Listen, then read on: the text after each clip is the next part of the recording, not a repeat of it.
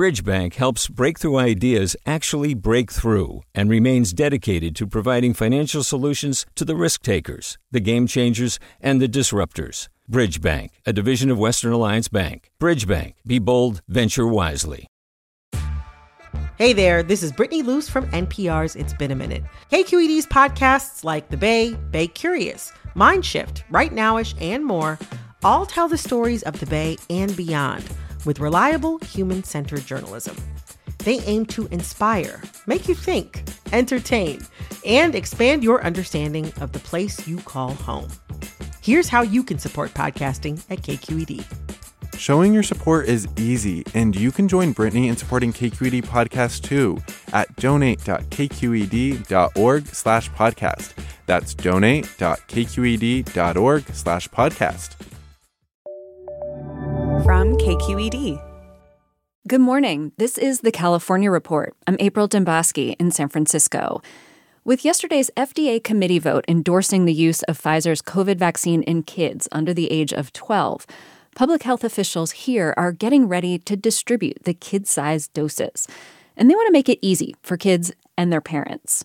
San Francisco's health officer, Dr. Susan Phillips, says public clinics will be redesigned so adults can get boosters or initial doses on one side and kids can get their shots on the other. It's going to be different vials, different color. It'll all be different than the adults. So we do have to wait for those to end up with us and at all of our sites. Phillips says clinic staff will work with parents to keep their kids calm while they get the shot. And there will be lots of distractions. Think stickers and bubbles. It's a moment many parents have been waiting for. One of them is Jessica Nicholson, a choral music teacher from Richmond in the East Bay. Her kids are 6 and 7. I talked with Nicholson about what it will mean for her when her kids are finally vaxxed. I do feel like that's going to change a lot of things at my house. As far as how I'm hoping that the stress level, just the worry, decreases a lot. So when the broader population started getting vaccinated against COVID last spring, there was this sort of collective sigh of relief, people talking about life going back to normal. There were all these official state press conferences about the official reopening. But I think a lot of parents of young kids felt pretty left out of that.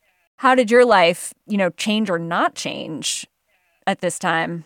I felt a little of that relief, but I also had that sort of half of me being excited. I teach middle school, so a lot of them had started to become eligible. And so I started to feel more safe and comfortable knowing me and my husband were protected and some of our family members. But yeah, exactly. I didn't feel like, all right, let's start going out to eat and let's, go to amusement parks. And we felt still like we had to, keep the reins tight because we weren't sure how things were going to go once things opened up again. Do your kids have any health conditions? My son has mild asthma, but we're sort of we've been hunkering down this long. We want to avoid COVID, if at all possible. I kind of feel a little like we've tried so hard to avoid it that getting it at this point when we're so close just feels like a huge defeat almost. And, I know they might be fine, but, we're concerned about long-term effects. And you hear about kids with asymptomatic COVID that later on develop inflammatory issues. And we're right on that finish line. So we're hoping, we kind of feel like we'll probably get exposed to it at some point, but we'd rather be vaccinated prior to that happening. What's the first thing your kids want to do once they are fully vaccinated? We planned to go to Disney World, in a few months, and we had planned it a long time ago. So we're holding out. We were praying that the kids would be vaccinated prior, and they will be. So that's going to be a big deal. First plane ride, and we'll be in Florida, which is, questionable. But that's sort of our big thing we're looking forward to. Again, that was Jessica Nicholson, a teacher and mom who lives in the East Bay city of Richmond. She is eagerly awaiting the final approvals of the COVID vaccine for kids 5 and up. But for parents with kids under 5, the wait continues. I spoke with Maura Fallon McKnight. She's a single mom who lives in Humboldt County. Her daughter is 2. Those of us in this boat with the young kids, it's like we are on pins and needles, waiting for these approvals. I'm really excited that this approval is pending because I do think after this happens, I know the FDA is going to take up this these next questions of the younger kids. Right now, though, the ongoing isolation is really tough. She says social media kind of helps. A lot of people that are all adults and all vaccinated, went back to hugging and meeting indoors. And I didn't go back to any of that. I did not, at that stage, did not get any of my life back, really. Thank God for Facebook in some ways, but as I'm sure you know, it's Facebook is a blessing and a curse, right? So it's my whole community can't watch my daughter grow up because we're isolated and we're away from them, but I can post pictures of her so they can see over the last 2 years that she's growing and changing. That's a beautiful thing. But every time I go on Facebook, all I see is people getting their lives back, right? I see people on planes. I see people in Costa Rica. I see people at birthday parties with kids. She says it feels different for her because she's parenting on her own. If she gets sick, there's no one else to step in, so she needs to stay buckled down. The things that people don't understand, all the things I thought I would have done with my daughter at this point. Taking her camping, right? Taking her to a grocery store, taking her clothes shopping to try on shoes, the simple things and the other things, and I think even the camping thing, it feels safe COVID-wise, but as a single mom, unless those people are in my pod, I would have to hold my daughter and take care of her. No one could just grab her for 20 minutes while I set up my tent, right? So there's just these limitations. And that list is really long, all those things that I'm not able to do. And I don't think about it too much because it'll drag me down, and you got to focus on the stuff that's working and the stuff that's beautiful because there is a lot of it, but there are a lot of missed opportunities, and that list just keeps growing. California is the first state in the country to announce a vaccine mandate for kids, and debate over how to implement it is sure to come. In Los Angeles, the city council is finalizing the details of its vaccine mandate. City employees who don't get vaccinated will get fired. They will also have to undergo regular COVID testing on their own dime. That's the deal under a plan approved by the city council on Tuesday. KPCC's Jackie Fortier reports. The plan makes it time-consuming and expensive to refuse the coronavirus shots. Unvaccinated LA City workers will have $65 deducted from their paycheck twice a week to cover the cost of testing on their own time.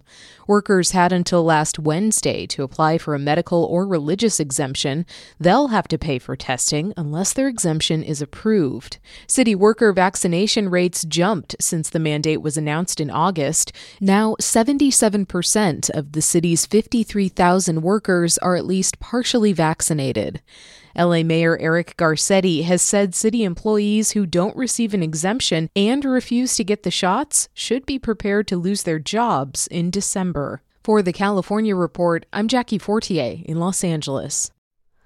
Hi, it's Terry Gross, the host of Fresh Air. We bring you in-depth, long-form interviews with actors, directors, musicians, authors, journalists, and more. Listen to our Peabody Award-winning Fresh Air podcast from WHYY and NPR. Hey, it's Glenn Washington from Snap Judgment. And if you love what you're hearing, and I know you love what you're hearing, please consider becoming a KQED member. You get special access to cool events, behind-the-scenes footage, and so much more. Plus, you'll sleep better at night knowing you did your part for the community you depend upon. It's in you. Please be in it. Visit donate.kqed.org/podcasts to sign up now. That's podcast with an S. Thanks. Yesterday, the LA City Council also approved the country's largest pilot program for guaranteed basic income. LA will give money to 3,000 families in need of assistance. Those who are living in poverty and impacted by the pandemic will receive $1,000 a month for a year. More than a quarter of those families live in South LA. That's Councilman Curran Price's district. The idea of a guaranteed pilot program is one that my office has been following for some time, and it gained momentum as we witness our country examine the racial disparities and social injustices during the COVID pandemic. The city is investing nearly $40 million into the program. Price says he hopes it's replicated at the state and federal levels. Details on how to apply for the program will be released later this morning. The City Council in San Diego has approved a plan that would make outdoor dining spaces a permanent fixture. The Spaces as Places program was launched during the pandemic to help restaurants and other businesses use temporary outdoor structures to bring in more customers. San Diego City Councilwoman Marnie Von Wilpert says the program has been one of the few bright spots of the pandemic. The businesses that are really depending on the ingenuity of the city to help them recover, because as we know, the economics effects of this pandemic are not nearly over. One big change for the program. Starting next year, businesses will have to pay a fee to use the outdoor spaces. 2-year permits will cost between $10 and $30 a square foot. And that's the California Report for Wednesday, October 27th. We're a production of KQED Public Radio. I'm April Dembosky. Thanks for listening. Support for the California Report comes from Personal Capital, helping people take control of their finances with financial tools and objective advice from a fiduciary advisor. PersonalCapital.com. SF MoMA, presenting the world premiere of Joan Mitchell, a stunning retrospective of over 80 works by the trailblazing painter who made art on her own terms. Learn more at sfmoma.org. And Eric and Wendy Schmidt, whose philanthropy harnesses the power of people and science to create innovative solutions for a healthy environment, just societies, and opportunities for human achievement. Do you love learning about the San Francisco Bay Area, its history, its people, its unique blend of cultures? Then you should check out the Bay Curious book. I'm Katrina Schwartz, editor and producer on the Bay Curious podcast, and I'm here to let you know that for the month of May, we've worked out a sweet deal for KQED podcast listeners. Right now, you can get the Bay Curious ebook for $1.99. That's right, $1.99. Just search for Bay Curious wherever you get your ebooks or find a link in our show notes. This offer does expire at the end of the month, though, so you'll want to act on it fast.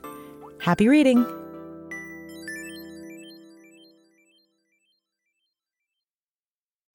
Hey, it's Avery Trufelman, host of Articles of Interest, and I've got to say, I've been a fan of KQED ever since I was a little kid, and I would come out to San Francisco to visit my grandma. It was just what we'd always turn on every time we got in the car, every time we were making dinner and turning on the radio. It was always KQED. And then over the years, I've become a massive fan of KQED podcasts because this is local reporting at its best. These are answers to questions you've always wanted to know, interviews with exciting, unusual voices, necessary journalism, all told with love and care and artistry. And did you know that a majority of KQED's funding actually comes from members? It's just people like you and me supporting the programs they love, while also getting access to cool events, behind-the-scenes footage, and so much more. If you want to sign up and be a part of this amazing community, visit donate.kqed.org/podcasts to become a member today. That's podcasts with an S. Thank you for listening, and thank you for your support. Hi, I'm Sasha Khokha, host of the California Report magazine. Every week, we bring you stories about what connects us in the giant, diverse Golden State. Because what happens in California changes the world. I love this place. We were once seen as like the place to be, California. The land of milk and honey. That's where you go to Sunshine State, but we just have challenges right now. KQED's California Report magazine. New episodes drop every Friday, wherever you get your podcasts.